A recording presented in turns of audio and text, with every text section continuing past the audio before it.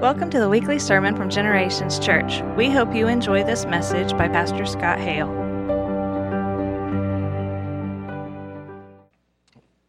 We're going to start with some shocking words of Jesus. Imagine that. You can open them up to Matthew chapter 12.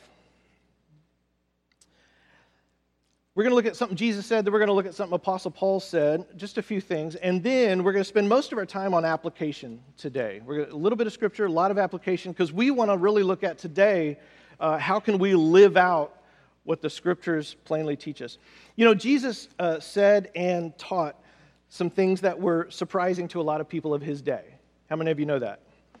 For one thing, Jesus really blurred the boundaries between family and non-family, and which is interesting because he was born into a very conservative, very kinship-oriented culture, the society he was born in.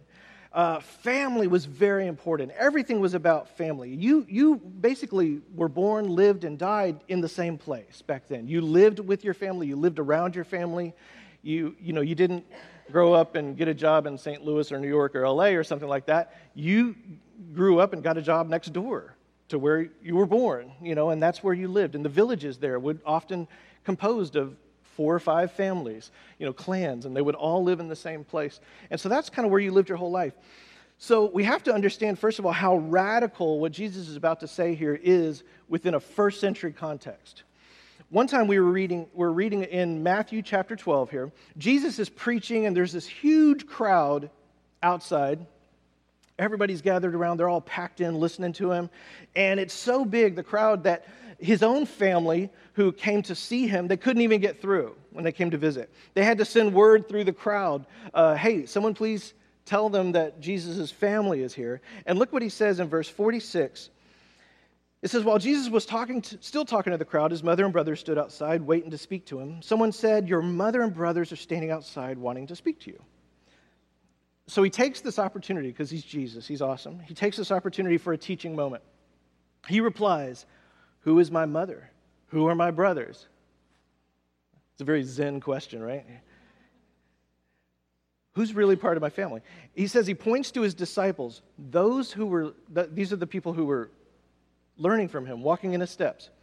He said, here are my mother and brothers, for whoever does the will of my Father in heaven, whoever does the will of my Father in heaven. So notice who he's about to say this about. Those who do the will of my Father in heaven. Whoever, not who's the one who's the most educated, not who's achieved the most, who's a big shot, but if you do his will, that is to say, I want to learn about Jesus. I want to follow Jesus. I want to learn his teachings and learn to walk in his ways. I want to copy Jesus. I may not be somebody who's highly advanced. I'm just enlisted to be a student here. That's a disciple. I want to follow him and learn from him. Then Jesus says, that is who is my brother and sister and mother. That is his family. Now, Jesus isn't saying by any means that biological family is not important. He's not saying that. He's not saying our actual relatives are unimportant. He is just saying that they are not all important. Now, that's a real revelation, I think, for some folks today, that our biological relatives are not all important. We know that Jesus loved his family. We know he respected his mother very highly. Couple times in his life, we see his words about his mother or to his mother, taking care of her. The wedding of Cana, and even on the cross, he's thinking about his mother. So he's not pushing away his family only to exalt his followers. What he's doing is broadening the circle. He's broadening the circle to say that we are all family together. So keep this in mind. We're going to look at something else. Now, the Apostle Paul, several years later, he comes along, and he's helping to cast this same vision, this idea about family in the church. He's writing to his friend Timothy, who's also a fellow pastor. And in 1 Timothy chapter 3, he says this, although I hope to come to you soon, I am writing you these instructions so that if I am delayed, you will know how people ought to conduct themselves in God's household. God's household. Literally, that's God's family. That's the old word for family, his household. He's not talking about a building. He's talking about people, the body of Christ, which is the church of the living God, the pillar and foundation of the truth. The pillar and foundation of the truth. What's the pillar and foundation of truth? The church. The church. The body of Christ is so important here. Why is the body of Christ so important? Because the system that Jesus has come up with is that we, the people, we steward the message of God through the church. We steward his message. And so he calls the church the pillar and foundation of the truth. Now those are words, the pillar and foundation of the church. If you ask the person on the street, or a Christian maybe on the street, what's the pillar and foundation what's the pillar and foundation of the truth? A lot of Christians would say the Bible. The Bible, right? The Bible is the pillar and foundation of the truth. You got to slam your hand down. It makes it more forceful when you say that, right? The Bible. The Bible. But Paul says, no, actually the church is. Isn't that interesting? Right here. These people, these men and women in this room. See, if the truth just sits there as a book, if that is the pillar and foundation of the truth, the power is not yet being lived out. It's just a book. It's when the book connects with the life, and that same Spirit who inspires the book now comes through the book, and it comes into you and me, and it's changing lives. If you don't read it, it's just sitting there, right? It's just sitting there. But it's a community of people gathered around, not only reading the book, but we live it out. We're putting it into practice, living it out. We let its message come into our lives and take root and grow, and we live it out together. That's the pillar and foundation of truth in the earth. It's us. So he's saying that, kind of what we said in the beginning, that we're being a blessing when we put this stuff into practice. We're not just being a blessing to ourselves, we're being a blessing to others as we steward the truth. As we steward the truth. We pass it on from generation to generation. And we also share it with other people outside the church who don't yet know Jesus. Now check out what he says in chapter 5. He's still part of this letter he's writing to Timothy. He says, "Don't rebuke an older man harshly, but exhort him as if he were your father. Treat younger men as brothers, older women as mothers, and younger women as sisters, with absolute purity."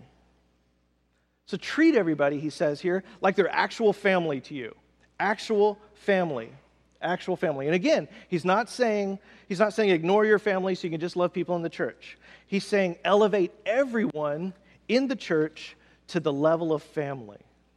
That's a bold command, isn't it? Elevate everyone in the church to the level of family. We know he's not discarding your biological family, because look in verse 8, Paul's like, I know there's going to be somebody out there who is just like, oh, okay, I've abandoned my family for Jesus. I've abandoned all my earthly relationships. It's just me and Jesus. Paul says, don't dare. You'll be missing the point. Verse 8, he says, anyone who does not provide for their relatives, and especially for their own household, family, has denied the faith and is worse than an unbeliever. So those are some harsh words. We're not being called on to deny our family. Don't use your love of God as an excuse for abandoning those closest to you. But when we give our life to Jesus, the cool thing is, he helps us not only love our own family better, he helps love everyone else better. Jesus helps us love better, doesn't he? He helps us love better. So you start at home, but then you widen the circle and you move out. You start at home and then you move out. Okay, that was part one. So here's part two. We're going to get really practical here for the last few minutes. What does this have to do with us today? In this series, we're asking, what does it look like to have gospel-centered relationships between men and women? In a nutshell. That's what we're saying. What does it look like to have gospel-centered relationships between men and women instead of curse-centered relationships? So let's talk about some practical application of this call from Jesus and the apostles to treat one another like family. What does that look like in the church? It comes down to a pretty simple mission, and that is this. We're to treat each other like brothers and sisters. We treat each other like brothers and sisters. He said brothers and sisters, fathers and mothers. That is the picture of our relationship with each other. We treat each other like brothers and sisters. That's the model for how we treat each other. It is family. So let's look. I want to look at 3 examples right here in this local church, in Generations Church. You're going right here right now, that show up in our culture, that tell us that that remind us of when we're doing it right. And we're going to talk about, these are 3 aspects of our culture here at this church. We're also going to be honest about some factors that might be working against us, right? Because there's intrinsic risk with these aspects of our culture. The first thing I want to look at is number 1. We believe men and women can be friends. We believe men and women can be friends, all right? Now, for most of us, that's kind of like, no duh. Of course men and women can be friends. But actually, what's interesting is that is not standard practice, especially throughout human history. When you look throughout human history, the other gender was for marrying, not for befriending, not for being friends with. You hung out your whole life with your own gender, and that's just the way it was, you know? And then when it was time to pick a mate, one was either arranged for you, or you were at the awkward country dance, you know, and you stood on one wall and the others stood on the other wall, and somebody made a first move, and you got to know each other, you got married, and then you learned how to deal with this creature, after that, usually. But we actually believe that men and women can be friends, and that we benefit when we are friends, when we learn from the image of God in the gender we are not. Remember, both of it, we're reflecting the image of God, and we reflect it in very unique and beautiful ways. And so we can learn a lot from being friends with the other gender. So I have guy friends, I have women who are friends. Mel has guy friends, she has women who are friends. And now here is some wisdom. I'll throw this out here. This is just kind of pastoral wisdom here. This isn't directly from Scripture. It's from the book of Scott here.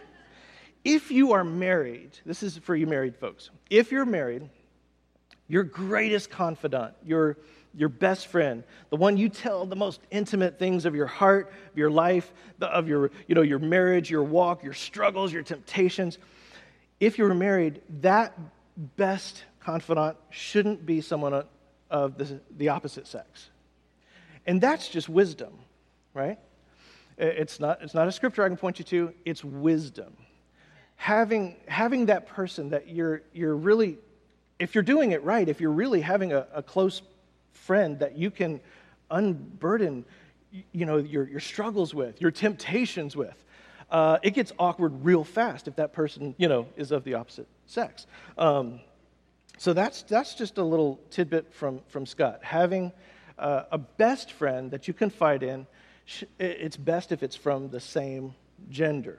Ideally, even better, is your spouse should be your very best friend. Your spouse should be your closest confidant. And I'm so blessed. Melissa and I, we are truly best friends. I know she's got a best girlfriend over there, but, I'm pretty sure she likes me better. But I don't know. It's close. But oh gosh, to have your spouse as your best friend, I have everything I need with that, to be able to confide in each other. But let's say you do need maybe you need special advice or something like that. Maybe it's concerning your spouse. Maybe there's real issues you need help with. Then I would say to speak to someone trusted, someone wise, maybe someone who is further along in that area of life than you are, right? That's a good thing. Probably not your old, fraternity brother, the one everybody called Bong Master, and don't call that person up and ask for marriage advice. That might not be the best one to help. Someone who's wise, who's further along, but maybe, a trusted fellow Christian, or a pastor or a counselor. That's the best course of action there. But in your circle of friends, we all have these circles of friends, we actually believe it's not just okay to have men and women as friends, but it's actually good for us to learn from the gender we're not. Number 2, here's an aspect of our culture. We believe men and women can work side by side. We believe men and women can work side by side. We believe that men and women can serve together in ministry, can volunteer together, and work in pastoral ministry together, in small group ministry, in prayer ministry, community outreach, on staff.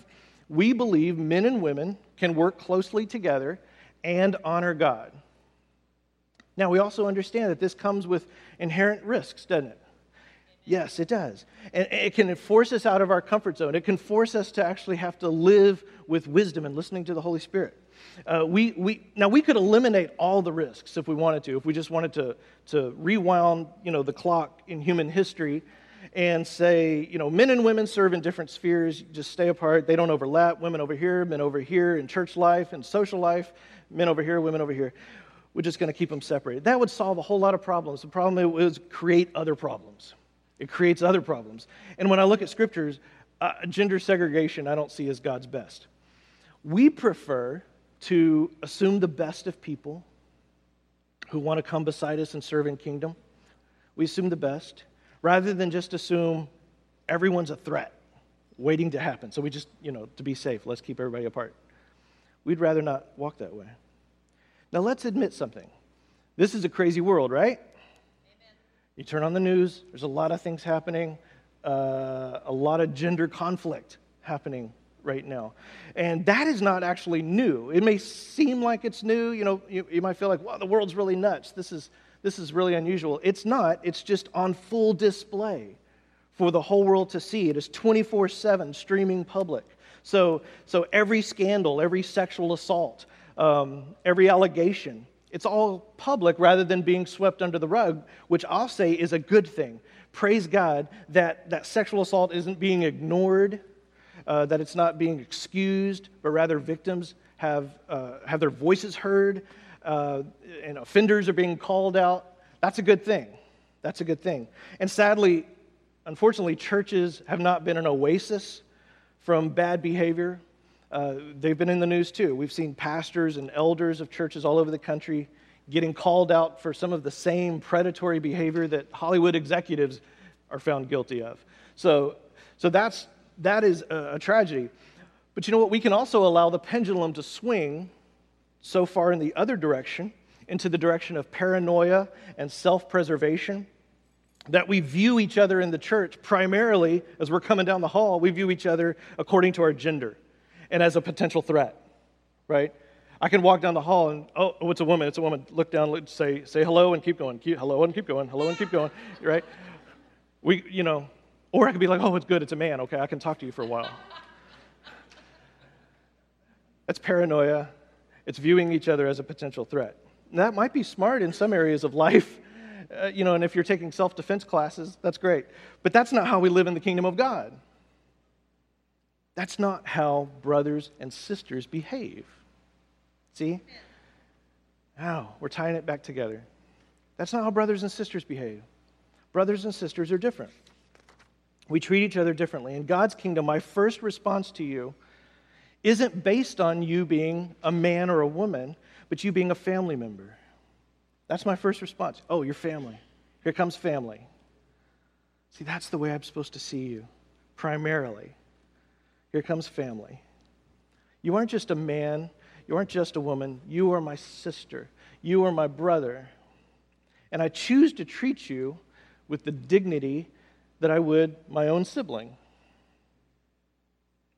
Number 3, we believe in a culture that leads with love and wisdom instead of a rigid set of rules. That leads with love and wisdom instead of a rigid set of rules. Now, this takes a lot of effort. It takes a lot more effort than to just lead with a rigid set of rules. We choose to believe the best in each other. And choosing to believe the best in each other can be risky, right? When we have to decide about something, rather than just say, if there is an incident or something, we don't just say, well, our hands are tied by some set of rules. To me, that's really a cop-out so that we don't have to treat people as individuals. We can hide behind a rule. We choose to say, what is the loving case? What is the loving choice, on a case-by-case-by-case basis. What is the loving choice? What is the wise choice? Right here in this case. When it comes to men and women, I would rather be led by the Holy Spirit, not by their gender. In ministry, one of the consequences of creating a sort of one-size-fits-all rule, like, no man can meet with a woman, and that's a real rule in some organizations. No man can meet with a woman. It sounds really pious. It sounds really safe. It's also been an effective method for quietly barring women from positions of leadership. And that's the truth. It's just absolutely the truth. It also creates a culture where everyone is assumed to be untrustworthy. I'm going to walk in the room and assume, first of all, that you are untrustworthy. And what we actually do is hypersexualize each other rather than treating each other as brothers and sisters, which is the primary picture of the church in Scripture. Brothers and sisters, brothers and sisters. One of the greatest questions you can ask, I think it was Andy Stanley said this, it was such a brilliant thing. The best question you can ask is, what is the wise thing to do? What is the wise thing to do? Wisdom requires more than just shutting people out because of their gender or because you want to assume that they cannot be trusted. Or you want to assume that you can't be trusted, right? Wisdom depends on the constant leading of the Holy Spirit. It does take a little more effort. It takes more effort to be led by the Spirit. Wisdom sets boundaries, though, that honor other people, honor others. Recognize that they are representatives of Jesus. Now, all of this has great benefits. We're proud of these little culture identity markers at Generations, but they come with certain drawbacks, right? And let's just admit a truth. Life can get messy. Life can get messy. When the kingdom of God, we talked about in week 1, when the kingdom of God crashes into the broken, messed up kingdoms and systems of man, things are going to get messy. Something's going to blow up. And we want to remember this goal, though. The goal is living by the Spirit. We want to live by the Spirit. We want to drink deeply from the fountain that never runs dry. Our goal is not keeping our cup looking pretty. It's not having a pretty cup. Jesus talked a lot about this. He chastised the Pharisees because they were so just obsessed with the pretty cup, making sure that cup looked good on the outside. And he says, your cups look gorgeous, but there's death inside of them. That's religion. And Jesus not only saves us from the curse of sin and death, he also came to put an end to dead religion, right? The cosmetic, superficial tidiness of dead religion, it's really good at making things look clean and pretty and neat, while what's on the inside is dead and foul. Religion is great at that. Religion is great at dressing up what is hidden and dead as something beautiful. Jesus comes and brings life, and he blows up religion, and he helps us to be led by love. And that's who we want to be led by. We want to be led by Jesus. So what we need, if this is all true, is Jesus' definition of love. We want to be led by love. We want to make sure we're being led by Jesus' definition of love, because you can call anything love, can't you? Right? So we want to be led by his. So here, I want to give you some wise steps. And at the next few minutes, I'm specifically targeting you married folks. Some wise steps to help us navigate this brave new world of the gospel. How do we give you married couples, how do we maximize your opportunities for successful marriage in this world where we have men and women as friends, where we're working alongside men and women? How do we do that? How do we maximize the benefits of having men and women as friends and coworkers while minimizing the risks? I'm going to give you 3 tips today. Number 1, prioritize the health of your marriage. Prioritize the health of your marriage. Make it a priority. This is a general statement. We don't have time to go real far into this. This is really a series. We'll probably do this next year. But what all of these things mean. If you're married, though, this has to be your top priority, keeping your marriage healthy, especially in areas of friendship, in areas of romance and sex and intimacy. These things have to be you have to keep your marriage healthy. We don't have time to go into all that, but I do want to give you one tip here. Mel and I, over the years, we've been married, we celebrated 20 years this past summer. And over the years, we have learned that it is better to have a preemptive conversation about an issue than wait till it's all blown up. Then wait till someone is like curled up in the fetal position, crying their eyes out in the corner, right? Because then Mel usually has to stop what she's doing, come over and ask me what's wrong. It's ugly. Well, I'm glad you noticed. Before we get to that, what's better is if we come together and work on what's happening beneath the surface before it explodes. Or even better, to talk to someone wiser than us, which we have done. We've talked to wiser people than us, and it's such a beautiful, healthy thing. Because what often happens, we have this really hyper-privatized culture, which is ironic because we're all on social media telling everybody what we had for dinner, but we don't want to tell anybody what our sins are, right? Or what our struggles are. But we have this hyper-privatized culture, and couples especially keep their stuff bottled up in private, until it gets worse, and then boom! And then finally we go talk to somebody. Now that I've thrown you out of the house, let's go talk to somebody. And that's great. I'm so glad you're taking that step to go talk to somebody. But like a pastor or a counselor, whoever it is. But even better would be to go talk to somebody about 5 years earlier. You know what I mean? About 5 years earlier. To help you work on things instead of waiting till things are just about ready to crumble. So I'm telling you just some wisdom, guys. Don't wait. Don't wait. There's no reason. There's no shame in saying, hey, we sense things kind of percolating, and we just want to get some wisdom. Man, you would be my heroes if a couple came in and said that. That's awesome. Let's talk. Let's get it healed immediately. Praise the Lord. Take the initiative to stay healthy in your marriage. Number 2, let your spouse have final say on your friends and vice versa. This is getting really practical here, but I'm telling you, this could save some lives, save some marriages here. Now, number 2 only works if number 1 is in play, right? If number 1 is true, you're working on a healthy marriage. Otherwise, number 2 will not work because you will use number 2 to just punish one another.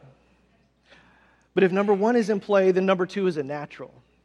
And so, in other words, Mel helps pick my friends, and I help pick hers as far as kind of like having final right of refusal. You know what I mean? So here I'm going to make this easy for you. Here's a picture. There's me and Mel. I'm the one with the broad shoulders. You can tell. We're just living our life. And of course, as we learned last week, it was never a dress. Right? I love that. I know it's like 5 years old, but I love this still. So here we are. So I have guys and gals who are friends, but it's not just up to me. I've got these folks who are friends. Hey, these are my, I don't just say, Mel, these are my friends. You stay out of it. They're mine. This is up to us to decide, right? So who gets to draw the circle? We draw the circle together. And Mel has final right of refusal over who's in and who's out of our personal friends, right? So there may be some poor dear over here who's just not going to benefit from a lifetime of friendship with me. I'm so sorry. And I might say, well, Mel, she seems like a really great person. I don't know what you're, But, Mel just may see some things that I don't. She may sense some things. She might notice some things that I don't notice. Or she may just say, you know what? When it comes right down to it, it's just my gut. There's just something about there. I'm just not comfortable with it. At which point, discussion is over. We draw the line right there around the friendships. And so that I don't pursue that friendship. I don't pursue that one. Because the fact is, whether she's right or wrong, doesn't matter. Whether she's right or wrong, it doesn't matter if it's wounding her in any way whatsoever. It's not about who's right or wrong. It's who I honor and who I love, and I honor and love her, right? So she gets to help draw the line around my friendships, and I get to help draw the line around hers. But again, that only works if you're in a healthy relationship. one where you trust each other, one where you're both looking out for the best of each other, trying to outlove and outsubmit. Outlove, outsubmit. That's a recipe for a great marriage right there. All right. Here's the last strategy for you married folks. Number 3, have close friends who ask awkward questions. Have close friends. Now here again, that friend is probably not the same gender as you. Have the close friend who asks awkward questions. The one who can come up to you and ask you this stuff. It'd probably make you mad if anybody else said it. Those are your brothers and sisters. They come up. That's the friend who says, you've been hanging out with that person, that girl a lot, seems like lately. Or, I've noticed when she comes in the room, you just light up in a way that you don't light up with anybody else. Did you just suck in your gut when she walked by? I saw that. What's going on up there? You need that friend, right? We need that kind of brotherly and sisterly, honest, in-your-face questions. They can help us start to notice patterns, sometimes even before you do. They can help. And you're going to go, you know what? You're right. I'm not treating this person like a brother or a sister in a way that Scripture says. I'm putting them in some kind of a special category. And that's where danger lies there. Awkward conversations are a good thing.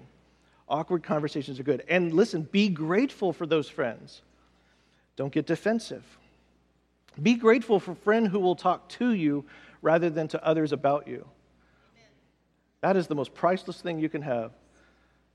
Some friend who will just tell you what she or he thinks rather than tell everyone else what they think about you. So don't get defensive. Thank God for having those close friends in your life who will come to you instead of airing their thoughts about you to the world. I'm very blessed to have guys who will tell me exactly, brutally, what they think about me. Sometimes too brutally, but that's all right. It's all right. Thank God for him. Hallelujah. See, we want this community to be healthy. We want to have a healthy community. We want our lives to be healthy. We want to be, we're not just doing this for us. Like we said, we are doing this for others so that we can be the salt and the light to the world.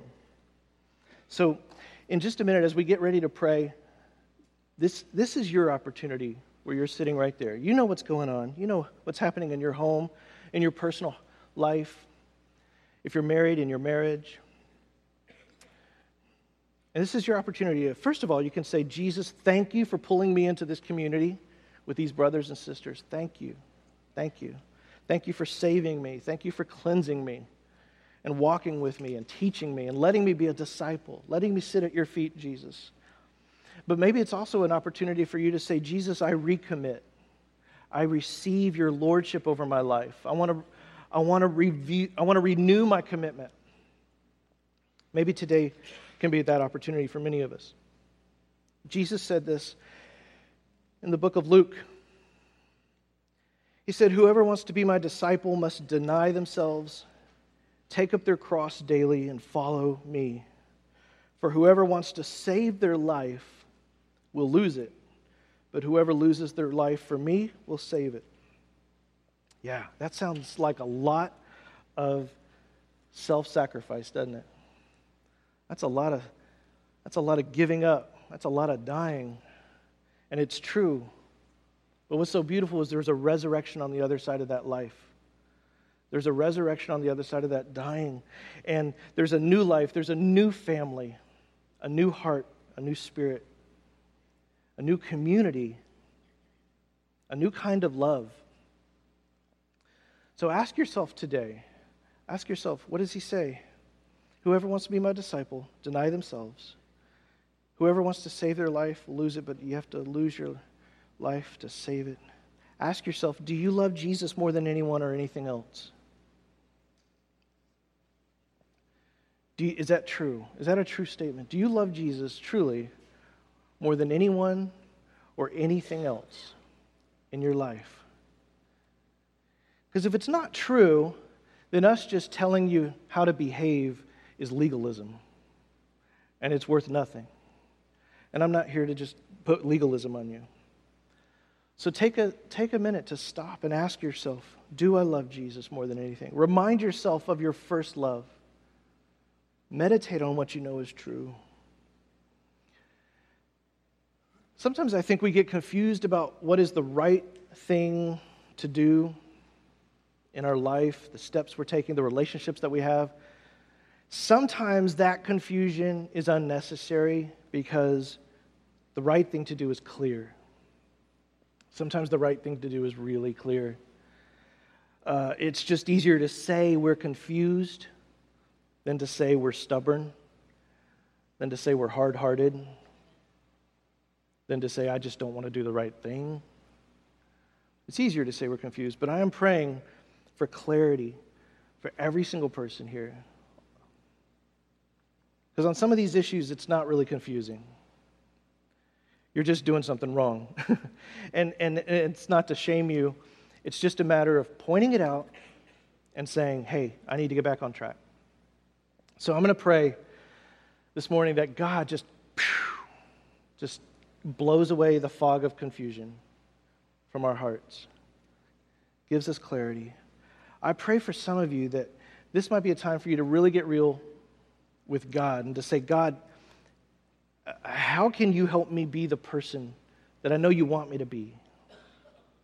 I'm ready to repent. I'm ready to be that person that fully follows Jesus. Let's bow our heads and pray. Heavenly Father, I thank you. I thank you this morning for sending Jesus to be our living example of God's heart of love toward us. Thank you, God, for showing us how much you love us and teaching us how we can love you and how we can love others better. I pray that today we would renew our commitment, that we would listen to your Spirit. We would be a people who love well because you have taught us what love looks like.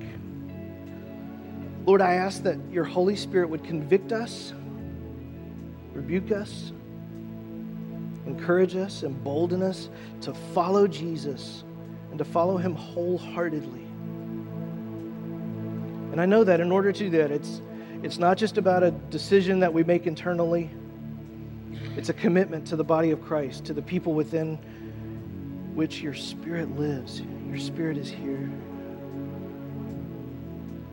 We commit to these relationships, to gospel-centered relationships. Help us all to steward well the message of truth to this world around us. In Jesus' name I pray. Amen.